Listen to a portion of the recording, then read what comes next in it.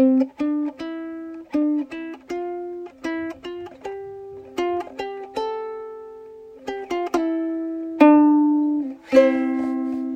we're recording. Hey, TJ, how's it going?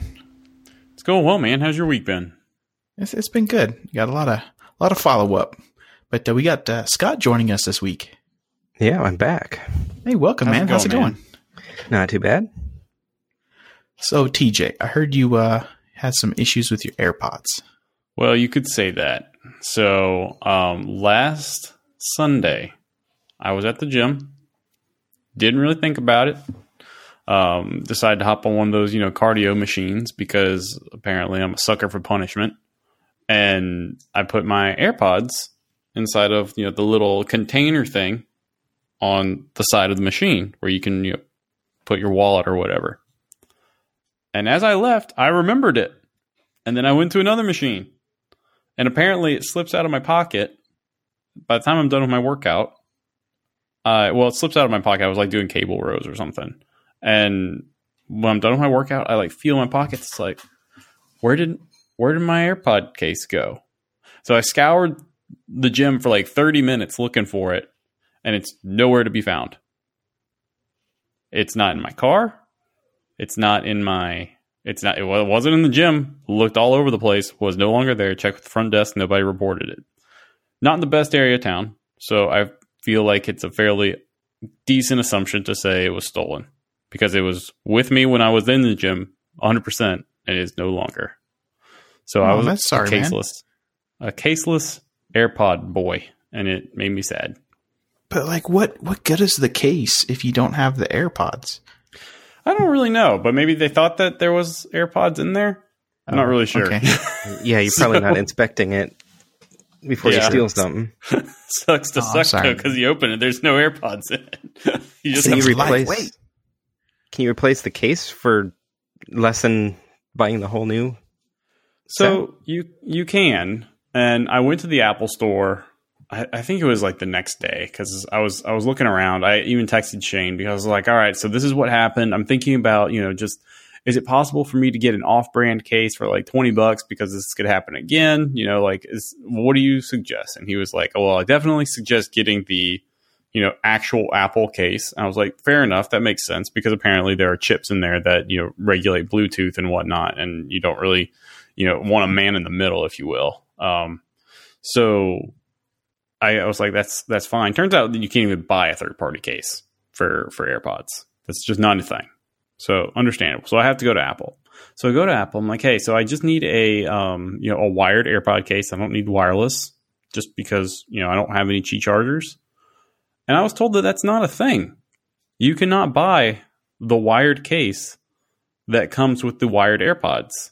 If you want a replacement case, you have to either A, buy the wireless one, or find your serial number for your AirPods and set up an appointment with the Genius Bar, and then they'll give you a wired case. Please don't tell me that the serial number was on the case that you can't find. It was probably in a receipt email, but here's the thing. I would have to set up an appointment with the Genius Bar. That is a pain. I do not like doing that. Because generally it's you may not even be able to go today. You might have to go 3 days later. And I would save $10 to go for a wired case. I would still have to buy the case. It would just be $60 instead of $70. Oh, the price difference between the wireless case and the wired case is only $10? Is only $10. Oh, first world problems. Just get the wireless. So I just got the wireless ones. So I just thought it was interesting. But I have an AirPods case again. That's better than buying the whole set. Oh yeah.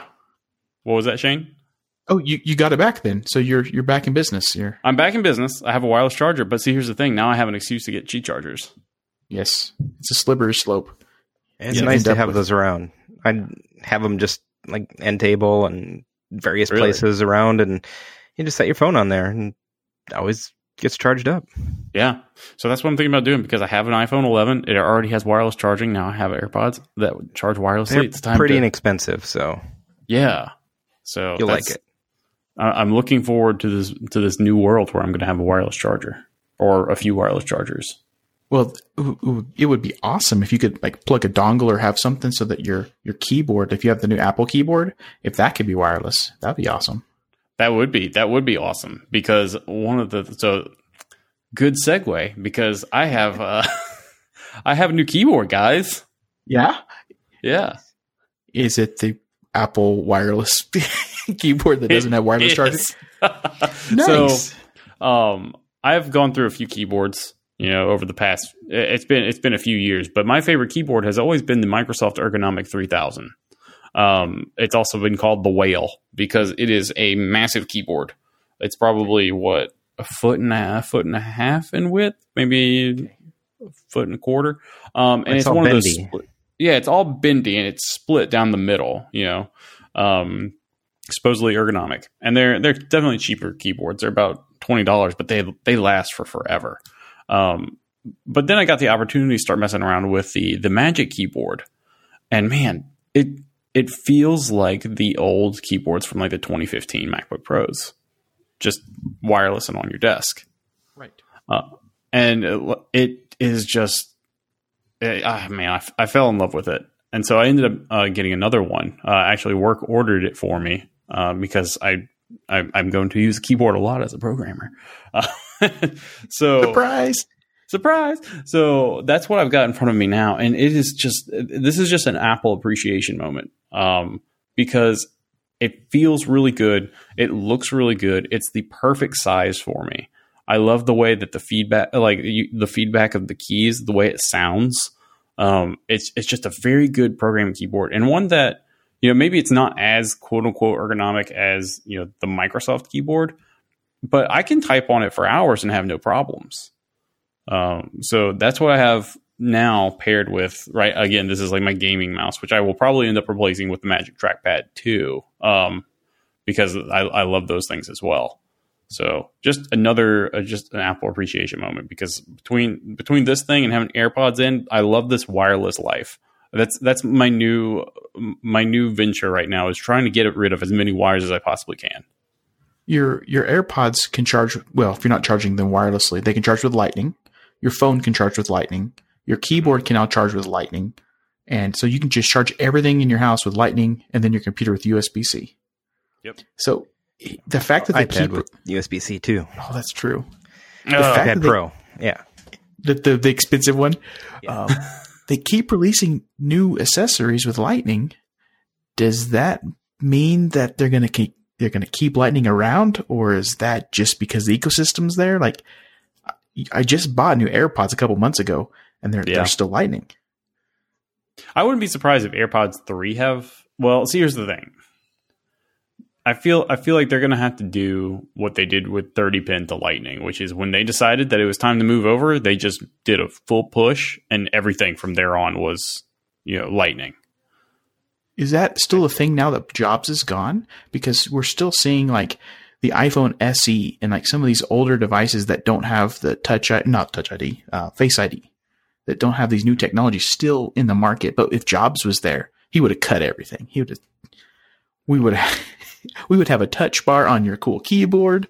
We would have, it would be really, really thin. Yeah. Yeah, that is true. I mean, I hope not. I definitely hope. I hope that we don't go into this limbo of some devices have Lightning, some devices have USB-C, and we are there. That's the thing. But thankfully, it's only a handful, because the majority of devices still use Lightning. The MacBooks have always had a different charging port, whether it was like the MagSafe. Now it's USB-C. So I don't really mind that as much. But the fact that this iPad now has a USB-C charger, that's a little concerning. What's that? It's split. The high-end iPad is USB-C, whereas the low-end is still Lightning. Exactly. It's split it. They're not. So why doesn't the high-end headphones or the AirPods Pro have USB-C then? USB-C, exactly. Okay. Part of it could be the power draw through. Oh, that's true. USB-C has a higher ceiling on that. TJ, you just got a consumer keyboard. That's not a pro keyboard. Yeah. You gotta That's right. get a different one. I need to get the space gray one now. Exactly. Okay, I would have gotten the space gray one, but it doesn't come in this nice tiny size. It has like the numeric pad on the side, which is, I don't like it. It's too big. It doesn't look as good to me. I like just having my numbers on the top, on the second to top row, and that's it. I don't need the number pad. If you have the number pad, which if you're a 10 key user, you'll love it, but it pushes your mouse out another 4 or 5 inches. Mm-hmm. And I need that mouse close. I'm very precise with my movements. I gotta like click on different Amazon tabs really fast. Go with good stuff. First world problems. Yeah. Have you seen the people using the trackpad on the left side of the keyboard, mouse on the right, little keyboard in the middle? I tried that, but I don't like the trackpad on a desktop. I end up just using the laptop because I have the laptop open. I'll use its trackpad, but like the external one, that little Magic trackpad, it's huge, and it just, I don't know. I don't feel like I could rest my hand and still use it because I would be I don't know. It just didn't feel right. If you're using all three, if you put it on the right side, if you're right-handed, and then put the mouse on the right side of that, you have the same problem as the keypad. The mouse is way over there. So if you put it on the left, you eliminate that problem. Your right arm would be fully extended to try to do anything. Yeah. Like the pinching, and there's gestures that are nice to use sometimes. And so it's nice to have it. So this is why I'm interested to see what happens using this Magic keyboard for long periods of time. So the reason why I like the Magic trackpad is because I have been known to get like small cases of RSI when repetitive stress injury. That's when, for the listeners who don't know, that's when, we as programmers spend a lot of time typing. We spend a lot of time clicking the mouse and our hands being in the same position, and we just click. We just do these micro movements a lot, all day, every day. Can actually cause strain in your arm. And your tendons and your muscles, the whole thing, and can cause a lot of problems down the road. I used to have that a little bit in my right arm, the one that's using the mouse. So having the trackpad around, I'm never doing the same motion ever. I'm constantly doing things slightly differently, slightly different micro movements, and that helps. I find that it really helps the RSI. I'm curious to see what happens with the trackpad because my wrists might be in a little bit of a different position, but that's the reason why I use the trackpad. That's the reason why I like it so much. I do like the precision that an actual mouse gives me, but if I can have no pain and use a trackpad, that's what I would go with. Yeah. Scrolling's easier on the trackpad for sure. Yeah. Well, on the bright side, whenever you get that really expensive USB-C iPad, you can pair your Magic keyboard to it, and it's really nice. That's true. That's probably my favorite iPad keyboard. I didn't even know that you had a keyboard. That is really how do you carry it with it? Oh, I'm glad you asked. This is not a pick of the week, but this is another plug. I have a canopy stand, which is like it's a case for the keyboard, and it's canvas, and it folds back on itself and makes a stand for the iPad. So you can carry the iPad separate, but then you can just flip out your keyboard and make a whole little setup. The lapability, I would give it like a 6 out of 10. You can put it on your lap and still type, but it's still not as good as a regular laptop. It just doesn't feel as good. Like you tell that there's a difference, like a space between the device and the keyboard. Like, no, not really. It's touching. Okay. Like the iPad is literally touching, and I'll put a picture in the show notes. But it's called a canopy stand. Very simple, very low tech. I think the most complicated thing, the only moving part on it is a buckle. So pretty simple. Yeah, I have the smart keyboard with mine. Yeah, I think the Apple one. And yeah, if you're using it in your lap, you have on a laptop you can move the screen back and get a better angle on it. You can't really do that with the fixed spot in the iPad stand. I want backlit keyboards. And so I started thinking about this little keyboard that TJ likes. It doesn't have any backlights. It doesn't have... Does not. It doesn't look at your keyboard? Yeah, what do you like about backlit keyboards, out of curiosity? Hitting the money sign. Just hitting that dollar sign. No, you're right. I really don't actually look at it very much. The only thing I have to look at is the magic thing on the top. That changes. But I don't like using that. I'd rather have the keys. But the little touch bar? Yeah, touch bar. So the best use for it is if you're watching a video in YouTube and you want to do like a pop out. You normally have to right click on the video twice. The first time you right click, it pops open the Google menu. And then the second time you right click, it pops open the Safari menu. And one of the options is to pop out video. But with the little touch bar, if you see a video, you just hit that button, pops it out. Also, there are a lot of video ads that there's no visible play bar or like scrubber bar, so you can't skip to the end, but you could skip to the end with your little track bar or little touch bar. So I use it to skip commercials and pop out video in YouTube. That's my power user moment there. It took away my escape key, so I can't use VI anymore. Oh, you got to get a new computer. Yours is way too old. That 16-inch MacBook Pro. Yeah, this 3-month-old computer with the escape key now. Yeah, my caps lock is now my escape key. It's fine, and if you get muscle memory with that, I think like the new version of the iPad, was it iPad 13.4, I believe, added hardware key remapping, so you can remap caps lock to escape. Oh, perfect. Which is cool. Yeah, you can do it on Windows and Ubuntu and Linux too. Because I have developed the memory, I had to change it everywhere. That makes sense. Yeah, do you use other operating systems besides Mac OS? Sometimes, yeah. Okay. Most of my work is on Mac OS, but I have a few around. A few other machines. From time to time. You might dabble in the Windows, might dabble in the Ubuntu's. No, that makes sense. I have this 16-inch MacBook Pro dual booted with a Windows installation, but I haven't got a chance to use any Linux distributions lately. So mostly just on the Raspberry Pi. Yeah, and like if I'm just setting something like that up, like use the keyboard so little and then end up SSHing in or something. So right, I don't really care for a short time, but if I'm using it for any length of time, got to do what my fingers are used to. TJ, on that Linux thing that you mentioned, what are you wanting to do with Linux? Are you wanting the GUI or do you just want the command line? Honestly, nothing really. I haven't thought about using Linux for a long time. I generally, here's my split. I use Mac OS for like 90% of everything that I do. And at this point, no real intention of switching to anything. I know that I've talked about switching to Linux, but there's with the tools and just the software that I have on Mac OS, things such as Drafts, TextMate 2, I just really like iTerm 2. Like I'm not switching to Linux anytime soon. I use Windows for gaming, and occasional testing for Microsoft Edge, and I use Linux for servers, and that's about it. Okay.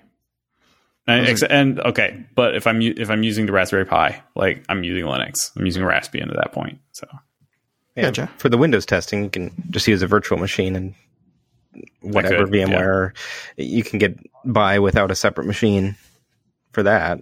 Most definitely, just do it on your Mac. I think Parallels on the Mac, you can boot your boot camp partition, so you don't even have to have a separate VM. You could just use your boot camp partition. It does a weird thing if you suspend it. It's really bad if you have the VM open on the computer and you suspend it and then you turn off your computer and you boot up the boot camp. It doesn't like that. But as long as you do a full shutdown of the VM in Parallels before you jump over to boot camp, you should be okay. And you don't have to use up the extra storage space. That makes sense. Yeah. Scott, you had some follow-up about iMovie. I wanted to talk to you about. Yeah, you talked about it without me. I'm sorry. Was related to what I do with my kids. My brother-in-law started this thing every birthday for the kids. We put together just events from their past year, and kind of do it as a birthday present for them. And I always used iMovie for it because it's just great. to do it. Get the nice Ken Burns stuff in there, put some good music that like maybe stuff the kids listened to that year, or just, I don't know, nice songs to remember that year by. It's sometimes, a couple years on, it's not as relevant as it was when it came out, but still, the Smash Mouth song will live forever. Nah, we haven't used that, but try to stick to some good classic stuff. But I don't know. We're up to quite a few videos now from doing that every year for the kids, but it's great. We can go back and like last birthday for my boys, watch their video, and then it's like, oh, what was Maura like at that age? Pulled her video up and watch that, and like, yeah, she's about the same size, but doing different stuff, and it's so fun. I love that it's been here on the Apple platform for so long. It's great. We're able to use it. That's a really good idea. I had never thought of basically compiling the best moments of the year into a video. That's super smart, because we have, I probably take thousands of pictures over the course of a year. Maybe not thousands, but at least hundreds, and probably over half, I would say almost half of them are probably duplicates, where you just have like the same photo in a row. Yeah. You take a bunch in a row. You don't really go through them afterwards to see like, is this a really good picture? It's just, you just have a bunch of duplicates. So being able to, at the end of the year, almost play, digital housekeeping, again, kind of talking about this KonMari method that we've been referencing, being able to go back through like your year of pictures, which you could do very easily with the Photos app on macOS, and just compile something in iMovie. That's incredibly smart. I had never thought of doing that, but I'm definitely going to take that in mind, especially with MySprout coming on board. It ends up for their year. So not we end up with a lot of overlap, like because the pictures are multiple people, so they end up with the same picture, maybe a little variant if we took a few, but it's nice memory. So you're set up. You can start doing that. My wife and I have separate photo libraries, so it is a process to combine everything. Go back in the last year, pick out everyone with whoever's birthday it is. I combine them with mine, and then send out brothers and sisters like, hey, do you have any good pictures? Combine it all together, and got some scripts that go through, look at all the metadata, and we'll rename the files so they'll be in chronological order. Jeez. Wow. So I don't have to like try to line up what her pictures are or whatever. Right. I just pop in. Then in iMovie, they're all there, and I take out a few, like not all those 1,000 might make the cut. Just, I think probably try to keep it under like 100 pictures or something, so we're not running hours in the video. Got to keep people interested when they're watching. I think like there's a correlation between how close you are to somebody and then how many pictures you can show them of an event before they don't care anymore. So mother, show her like 200 pictures. Beyond that, you're going to lose her. And she loves you the most. If I'm trying to show a neighbor, maybe 10. Maybe 10. Yeah, there's definitely a correlation. And you talked about having 100 and for like a birthday. I think that's a good number, because the people that are going to watch that are either going to be those kids wanting to watch it later, or you and your wife wanting to just think about the kids and watch it again. So I think 100 is a good number. And if the pictures around like 10 to 15 minutes overall, edited down, and it's more fun to have more video than photos in there. Especially when they're little, it's so fun to see them bumbling around and stuff. So where do you store? Oh, sorry, go ahead. You also have to pick out good music that keeps the interest too. So if you know your audience, pick out music that they'll like. They'll they'll sit through it. What I find difficult is if I have pictures, I can put I can put music, but as soon as I start playing a video and there's something that they're going to say or sound effects or, ambient noise, you have to drop the volume of the and the ducking of the song. Does that happen automatically for you, or are you doing that by hand? I go through and do it all by hand to get it perfect. And you love your kids. There's, this is a process, a couple days before their birthday. But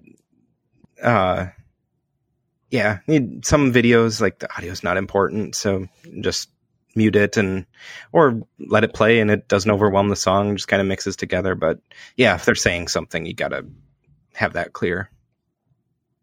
That makes sense. So I have a question for you. When you are finished creating this video, what do you do with it? Where do you store it? Because you're going to want to, 10 years from now, you're going to want to be able to go back and reference these. Yeah, so far, formats have stayed the same. The Apple TV can play the MPEG-4 from 10 years ago, luckily. Mm-hmm. I just throw them on my Plex server and it's on the TV pretty much right away. Yeah. Okay. I have a little home movies library in Plex that they go into. Do you store them on the cloud anywhere? I back it up to Backblaze, but no, it's just on local drive here. So okay. Yeah. That makes sense. And Plex lets you access that pretty much anywhere. If you're, I can't remember what they call it, the subscription version of Plex. Right, that lets you access it remotely. Yeah, that makes sense. Cool. So speaking of video and how you're going to watch with your family, I want to segue into home theaters because we were talking about this before the show started, and we all have some deep thoughts on home theater setups or some experience setting up home theaters in the past. And I wanted to hear about TJ's current plan, and I'm probably going to laugh, so I'm preparing for that. But you're going to be very disappointed. So what's your setup? What you have the 7.1 sound and the theater seats and the popcorn machine? A 55-inch Samsung with an Apple TV hooked up to it. That's all. That's the show. That's it. That's it. So you have two remotes. That's all you have. I guess two remotes. I wanted to keep it simple. The Apple TV should do both. It does for the most part, but it won't power the. So I believe this TV is too old to turn itself on when the Apple TV turns on. So HDMI-C stuff. Ugh, right. Nightmare. Yeah, it's a nightmare. So I just have two remotes. One is used exclusively to turn the TV on, but volume control can be done with the Apple TV remote, and I'm good to go from there. Mm-hmm. Now, I am blessed with the fact that this TV has I would say it has decent sound. So I can, I have Spotify on the Apple TV. So I can, on my phone, pull up an album and just send it to Spotify on the Apple TV. I could even just AirPlay it if I want to. And it sounds great. I really have no problems. I am not an audiophile. But so, I mean, if I were an audiophile, I probably would hate it. But to me, it's really not that bad. So it's a very simple setup. It's not the ideal setup. I mean, eventually I would like to get, a sound bar on there. I would like to get a better, a little bit newer TV because it is getting up there. But the Apple TV to me makes the experience. If no matter what TV I have, I'm going to have an Apple TV hooked up to it. So yeah, I love my Apple TV. I was very surprised by that though, because I was I've been Xbox fanboy for a very, very long time and used to have a Xbox One hooked up to that TV. Those things are the worst when it comes to a set-top box. They are horrible. For games, they're fine. Games are fine. But if you have a family member who wants to just watch Netflix and not play a game, a game, which is what I was using it for because I just had one laying around, not a good experience at all. Yeah. So, but I actually ended up winning this Apple TV at 360 iDev last year. Oh, yeah. So I hooked it up and I was like, oh, I'm sold. I'm never using anything but an Apple TV. I think we're up to 5 Apple TVs in our house at the moment, but most of that's for development work, not for watching. The Really? old Apple TV or the new ones with the App Store? New ones. Oh, cool. Awesome. How many? Any 4K? 2. Cool. I haven't got any 4Ks yet. One day I will, and I'll get that Not new either. fancier remote. Yeah. I just don't have a 4K TV, so there's no need to have a 4K. We were talking about the wireless charging before, like having the little charging pucks all over, like on the end table in the living room.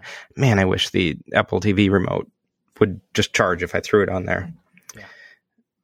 How is the battery life? Because I've had my remote for a very, very long time. I've yet to have to swap battery out. Okay, I'm jumping in here.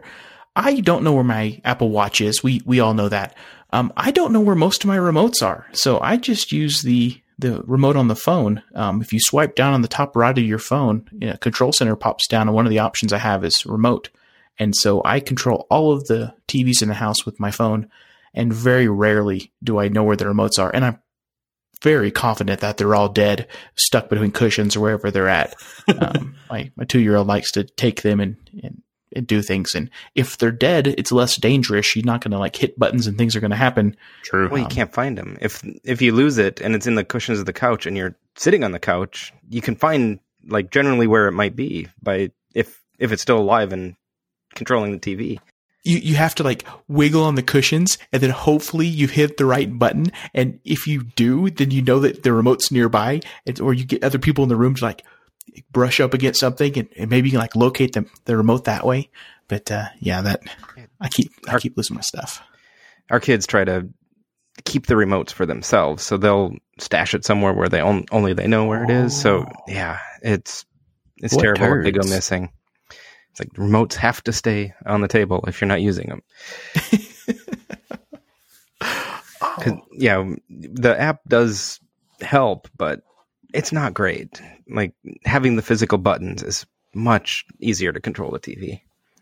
It doesn't do volume. It'll do like and I use it mostly for the menu button, especially like at dinner time when Christina still has to watch one more episode of Vampirina or Daniel Tiger or something, or she's like, one more minute. It's like, you don't even know how long a minute is.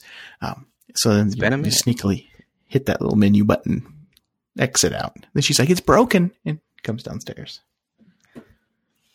Perfect. So how long do these remotes last? Because I've had mine since August, and I don't think I've replaced the battery on it once. Oh, you don't replace the battery on this one. You charge it. It has lightning on the bottom. I haven't hooked it up once. How is this thing still working?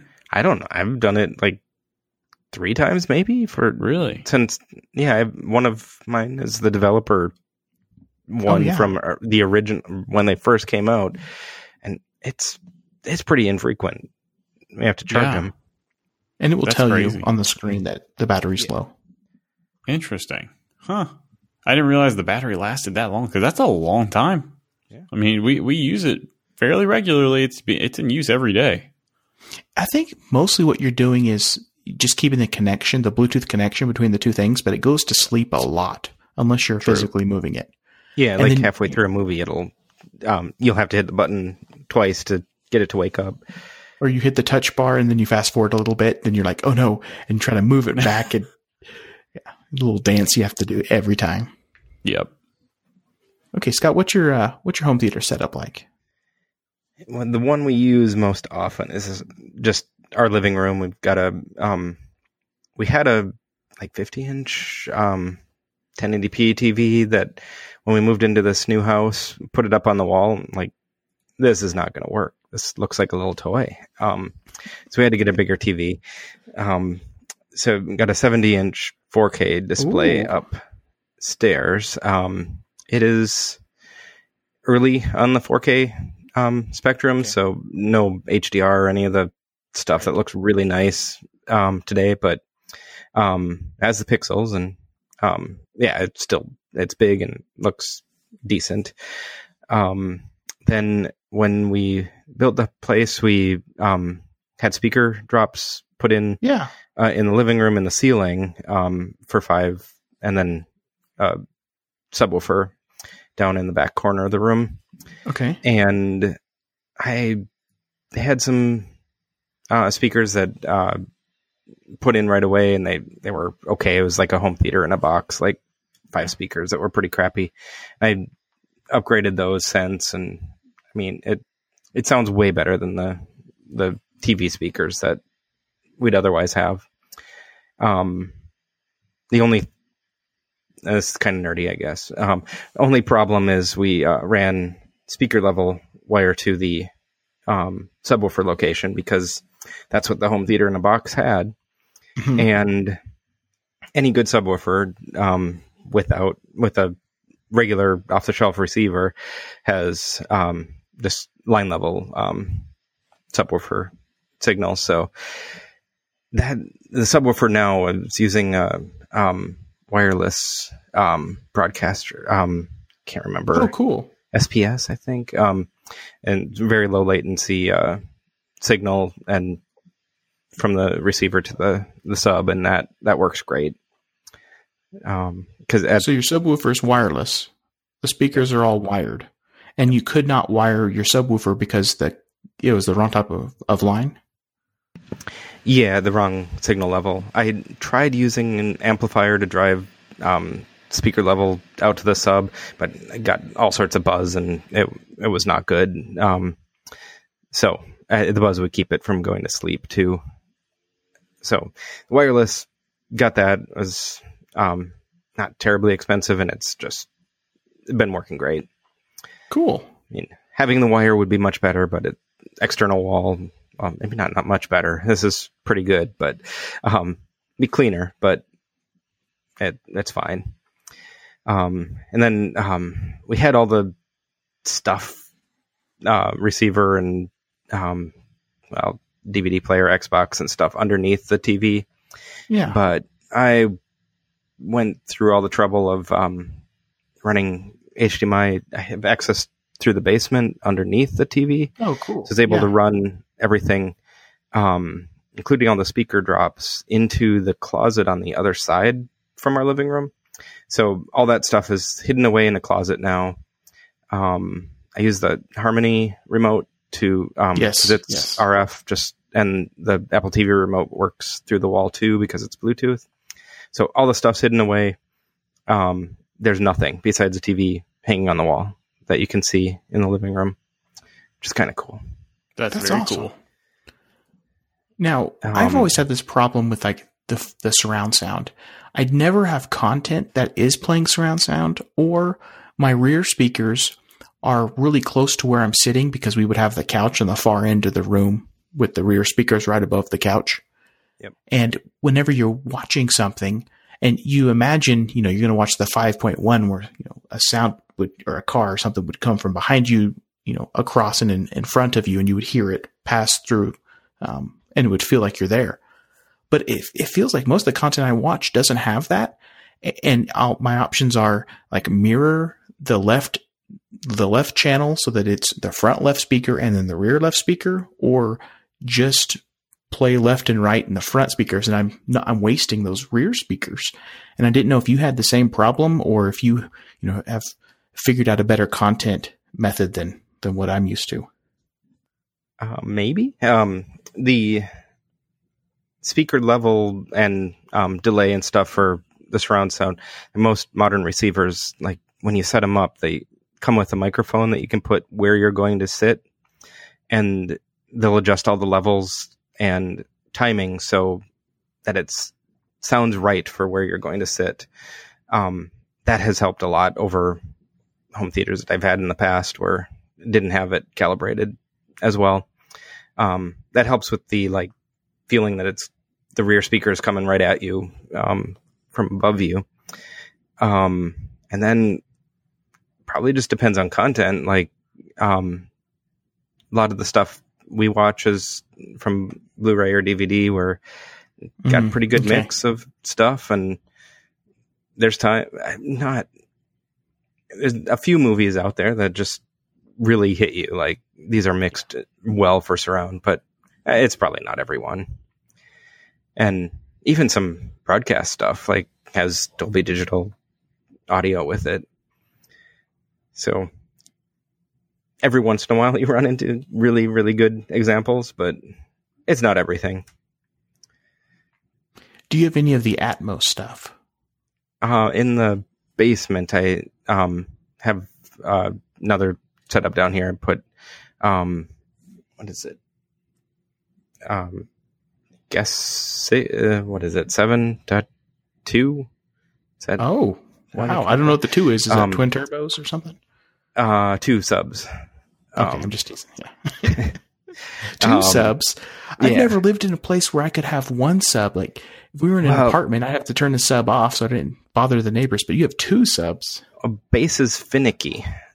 It will really be impacted by the shape of your room. So, like, you might want to put your sub back in the corner like we have upstairs, and that might be great, but you might not even hear anything where you're sitting.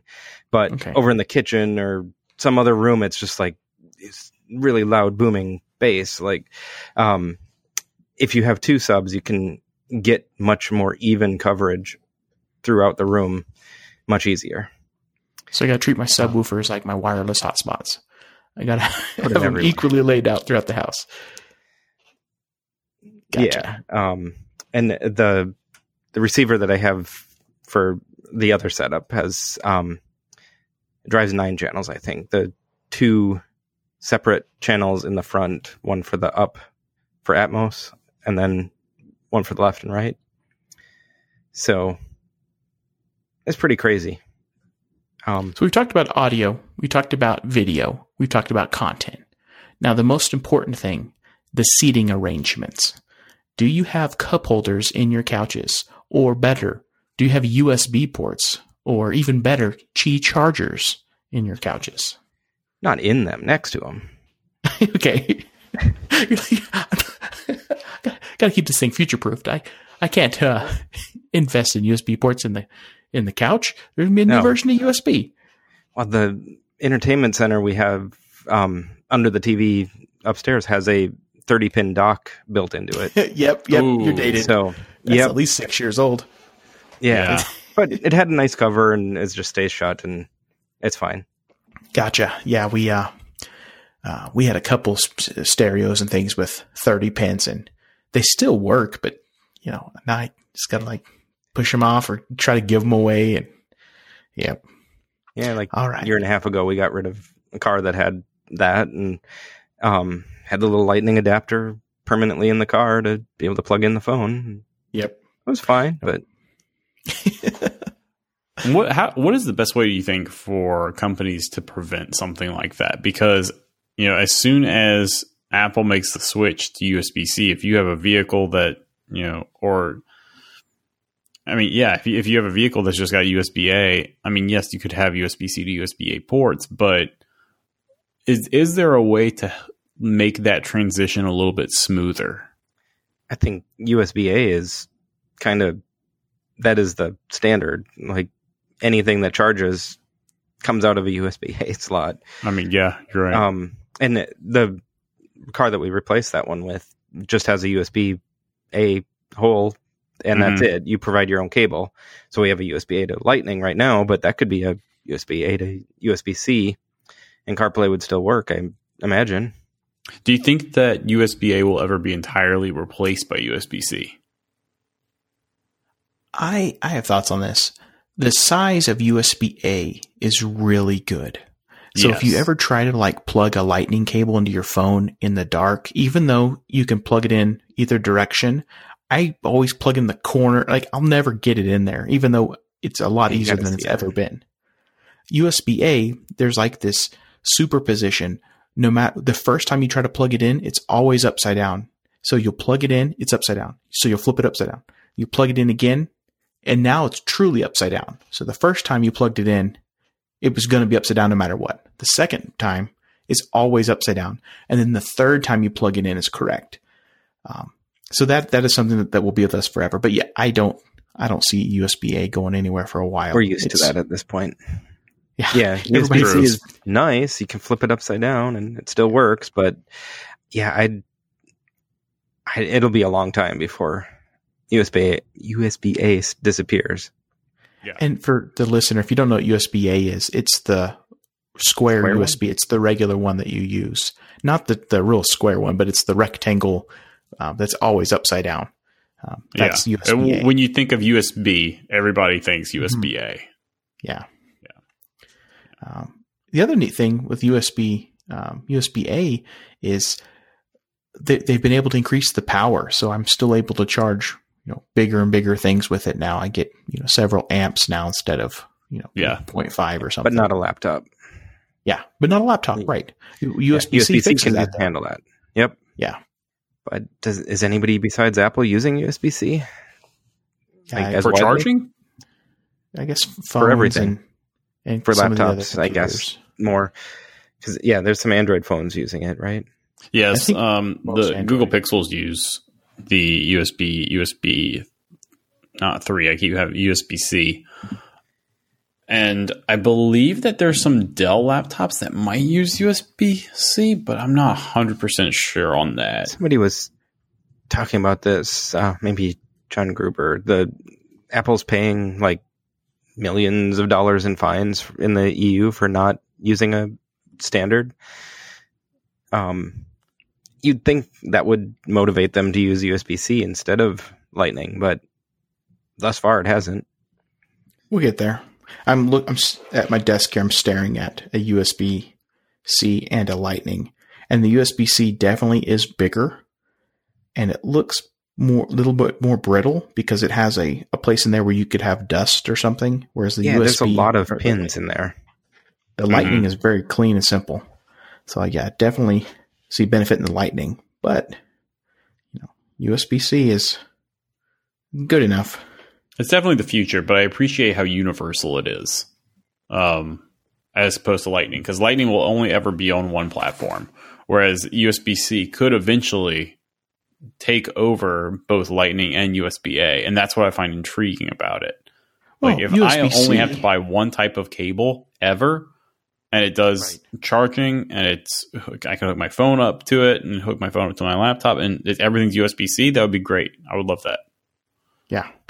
So there's another weird thing here too. USB-A has a thing called hub and spoke. So that's why you can have a USB-A hub where you have a cable plugged into your computer, and then on the other end, there's 5 USB-A ports. But USB-C is designed for daisy chaining. So that's why you never see these hubs where they would have multiple USB-Cs on them. You just see one USB-C probably. And that's so you could daisy chain and have one long link or one long chain of devices connected. So that definitely is a negative. That's, another benefit of USB-A. Lanes of communication, like the Apple adapter that has HDMI and power, and I think USB as well. That can come out of USB-C because those are separate. Like the monitor signal is separate from the USB data signal, just separate from the charging. Yes. Gotcha. Yeah, you can break those out. Yeah. But there's also Thunderbolt in there. True. Which confuses everything because it looks the same, but it's not. I think USB 4 is Thunderbolt 3, I think, or at least USB 4 will have Thunderbolt 3 backwards compatibility. So they're trying to fix this. But I just bought a new machine with Thunderbolt 3, so USB 4 will come out next month, and then this machine I'll have for several years with the older one. First world problem. Just buy the new one, Shane. It's easy. That's true. All right. Home theaters. I'm going to briefly describe my setup. Got a TV with a lost remote, and that's it. An Apple TV. I don't have anything else. I've given away my speakers and gave away everything. I have the remote problem. So I use my father-in-law as a great example. He has a receiver. He has a Roku, an Apple TV, and a satellite box, and over-the-air box, and a TiVo, and Xbox, and the TV itself. And he has a basket of remotes sitting next to his chair. mother-in-law can't turn the TV on, but if she can, like, I'm very impressed. She's doing awesome because it requires a manual, or like you have to be the guy who set it all up. So I've done all these things over the years. It's kind of like my project. I will put the Harmony in there or something, some type of universal remote, and program it to do all of these things. But then if anything changes, it's very brittle and everything falls apart, and everything's connected over infrared. So, if things are pointed in the wrong direction or shifted wrong, things don't work anymore. And I was going off timings. And so for our house, I tried to keep it as simple as possible. Apple TV that people can AirPlay to, and the TV itself. And you have to go up to the TV and hit the volume button on the side because we can't find a remote. And you got to try to use the Apple TV remote with your phone. Yeah. So here's my thing. And one thing that I didn't communicate earlier is that there's a reason why I don't have a decent, like a more so complicated home theater setup. And that is because I hate TVs.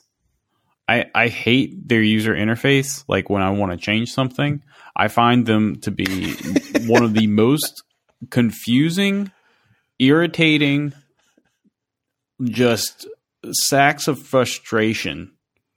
I have a toss up between TV and printers. I don't know which ones I hate more. Like, I don't have a printer anymore. I got rid of it. Jenny's finally like, we have to get a printer because I need to print stuff sometimes. And I'm like, that's fine, but we need to put it somewhere where I don't have to look at it because I hate those things. And TVs are not, I think I probably hate printers more than TVs, but TVs are not that far behind. And that's why, because I think that I've had, and this isn't the only reason why I hate TVs, but I've had family members who buy a new TV and they want me to set it up. And they have the same situation. They have 3 different cable boxes. They've got a cable box, and then they've got a Roku, and then they've got like their Apple TV, and then somebody bought them, or they still have their TiVo or something like that. Yeah, and they have 2 inputs. And they've got 2 inputs, and they've got 3 remotes, and they don't know which one does which, and why does this thing, what does the source button do? And it's not clear which one of these inputs is what they want to do. And so they just drive me insane. And so I think that's why I just am happy enough with a TV and an Apple TV. I know how that works. I'm fine with it. It's just one of those things where it's like, it's too complicated and I don't care enough about it to want to invest a bunch of time into making it better because it's good enough. Well, I guess the interface on your computer monitor, if you're trying to change the vertical, like if you're trying to stretch it or change colors or something, they have arrows, but there's no way that the button arrangement that you're going to press will ever match up with those arrows. So I have to hit like left, up in order to try to do something. And yeah, so I feel you. Like TVs are better and have a better interface than computer monitors, but yeah, they all need a lesson from Apple. I don't think the new $6,000 Apple monitor even has buttons on it. Does it even have a power button? That's very good. I don't know. I'm not spending $6,000 to find out. Yeah, you've got a $6,000 screen. We're all going to watch this for the home theater. Nobody's going to watch anything else. Nope. That's a whole nother topic right now. Right there. We haven't discussed the $6,000 monitor. Once it's available for me to go and see in the Apple Store, I will most definitely take a look at it. But there's no way I'm spending $6,000 on a display. I think we'll see a $1,000 one this year. I think we'll see like a little 27 or probably a 27-inch 5K version of it that's has the same lattice pattern on the back or whatever they call it. That cool design of the iMac with the same panel as the iMac. I think we'll see that this year as their lower tier offering, which I would buy that. That'd be great. I don't need the HDR and 1600 nits and all of those other things. Yeah, I don't care about that. I could see myself doing that. I would probably, I would assume that it's going to, it would have 5K, which means, it's going to be around for a good long time. I don't expect them to release a monitor, say this year that's, budget at $1,000. I wouldn't expect to see another one for a fairly long time, at least 2 or 3 years. So I feel like if I have this thing, it's going to last. It will probably last me 5, 6, 7 years, and I'd be good. And I'd be willing to pay $1,000 for a very good Apple display. No, hands down, definitely would.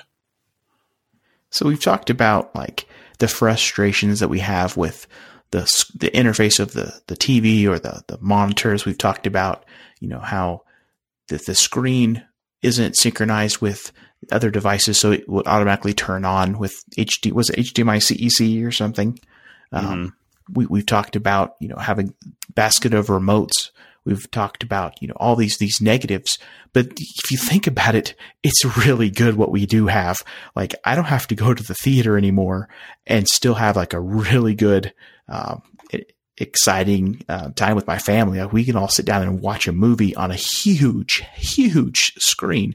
Growing up, our screen was nowhere compared to this, and it weighed 10 times more, and you never moved it, and it was just huge. It was a furniture piece. And now we have these elegant, beautiful, millions and millions of pixels, and fairly lightweight and affordable. And we have the ability to watch movies on 4K, and you can stream them, and you don't even have to put a DVD in or go to a Blockbuster. You can just get the video, or you'll have Netflix where you have everything, or, any of the other streaming services. So like, looking back, like, we do have it really good now. Yeah. Most definitely. No question. Like I said, I love the Apple TV, and can you imagine having take the Apple TV out of our equations, Shane, and just have a garbage cable box where you have to, like, you remember those menus? They still have them where you have to like scroll through trying to figure out like what's on TV today. Like, we don't deal with that anymore. I can pick up my remote and say, "Hey Siri, play me the latest episode of A Million Little Things." Bam, there it goes. That's magic. I didn't even think of the voice. It is so good. Like, we have it really good. Yeah, it's not the Apple TV that's my problem at all. It would definitely be the TVs themselves. You know what? Apple needs to release a TV. We just talked about a little 27-incher. We were talking about like the Pro, the XDR, but I'm saying, like, imagine if I could just buy a TV from Apple that just has Apple TV built in. We would have one button. One button. It just knows what you want. Exactly. All right, guys, let's do the picks of the week. TJ, Scott? what's your pick of the week? Oh, I was actually going to defer to Scott because Scott, what's your pick of the week? He is our guest. I wasn't sure how nerdy we could go on this. You go as nerdy as you'd like, sir. But you already broke the Raspberry Pi thing, so along that same vein, but also home theater spin, I'm gonna pick the Hi-Fi Berry. It's a little board that you can attach to Raspberry Pi on the pin header that Raspberry Pi has. And you can get audiophile quality audio out of a Raspberry Pi. Like, they use their own timing chip, so they're not relying on the little arm in the Raspberry Pi. So they're able to do precise digital output. If you're trying to do digital connection to a receiver, or there's also analog version where you get good quality analog signal, which I have set up here, analog into a headphone amp, a little tube amp that drives some headphones. And I've been working a lot at home lately, and sometimes it's loud elsewhere in the house, so it's nice to be able to turn on some music and have it sound fantastic. That's awesome, man. Yeah, you showed us a picture. Cool. It looks cool. It looks fancy. You got boards and cables and tubes and everything. The tubes are, I don't know. I haven't compared it to anything else, but it's the only headphone amp I've ever had, but it really looks cool to have tubes. That's all that matters. Yeah. All right, TJ, what's your pick of the week? So my pick of the week is TextMate 2, which might sound a little bit weird just because, those who know of TextMate 2 might wonder why I'm recommending it, because some people would say that it's super old. It is not super old. Thank you. It was open sourced about 7 years ago and has a very active community around it to this day. Sorry. This is the new version. The older version is older, but the old version's older, but the new version is newer. 7 years ago. Yes. This is the one with the flower icon? This is the one with the flower icon. Okay. This is why I'm on a Mac, because of this app. Right. This app is still one of the best text editors that I've used in a long time. It is incredibly fast. It can open very large files and not stutter. It will just handle them like a champ. Whereas I will still have problems occasionally in Visual Studio Code with that. Visual Studio Code, the interesting thing about it is that it was written, it is actually a web app. At the end of the day, it's a web app. It's a version of Chrome with a text editor website running in it. Exactly. Whereas TextMate 2 is a native Mac application. It is Mac to the very core. There is no Linux version. There is no Windows version. It's Mac only. And it feels like it fits inside of the Mac ecosystem. And I have learned a lot of the keyboard shortcuts for quick look and, obviously being able to find and replace. And I've just gotten to the point where I'm very fast with it. And it's just a delight to use. It may not have some of the newer features, like it doesn't have a terminal built in like Visual Studio Code, but that's okay because I can just have an iTerm 2 window open at the same time.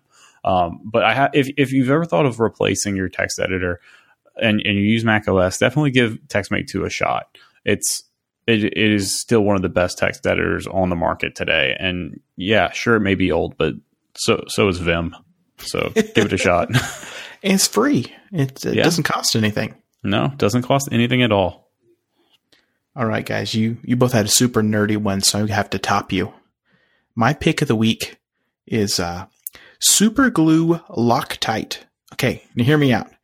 I came back to my office, and I have a globe on my office, or a globe on my desk, and it has like this eagle statue.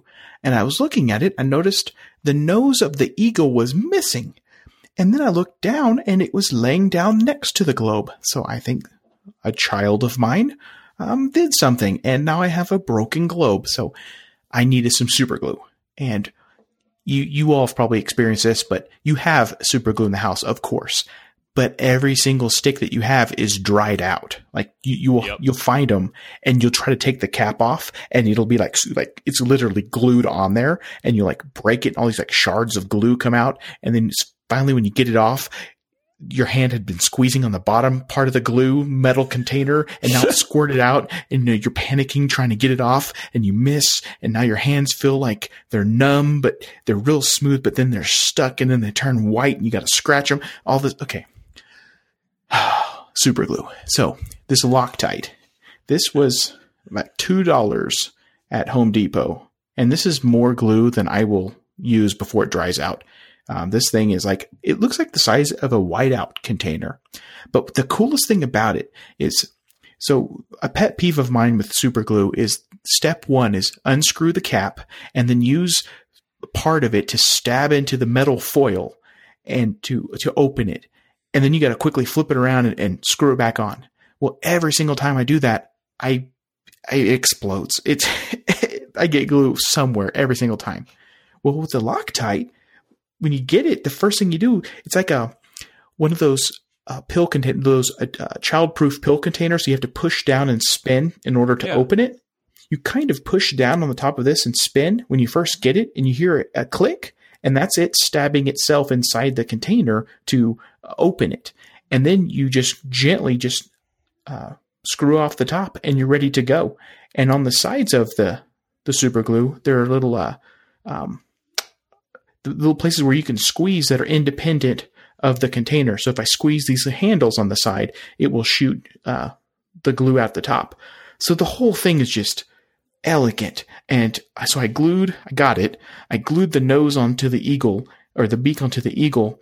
And now I have like 99% of this glue left, and I'm looking for things in the house to fix. So for the next couple of days, I'm going to be very productive on fixing broken toys. But then it will sit in a box and dry out. But until then, pick of the week, Super Glue Loctite. That's awesome. Nice. It's like Apple, but glue. Exactly. All right, guys. Scott, thanks for joining us this week. This has been fun. Yeah.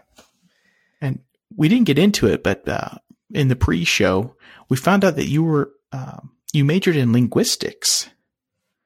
Yeah. I didn't even know how to spell that word until this episode. But no, I'd like to get you on it in the future and nerd out about languages. I think that'd be fun. Yeah, that's fun. Yeah. We'll have lots to talk about. Awesome. Okay, guys. Well, I got to go to bed, but I have no idea what time it is because I don't know where my Apple Watch is. And y'all, podcasting is still really hard. Yes. Good night, y'all. Good night, guys.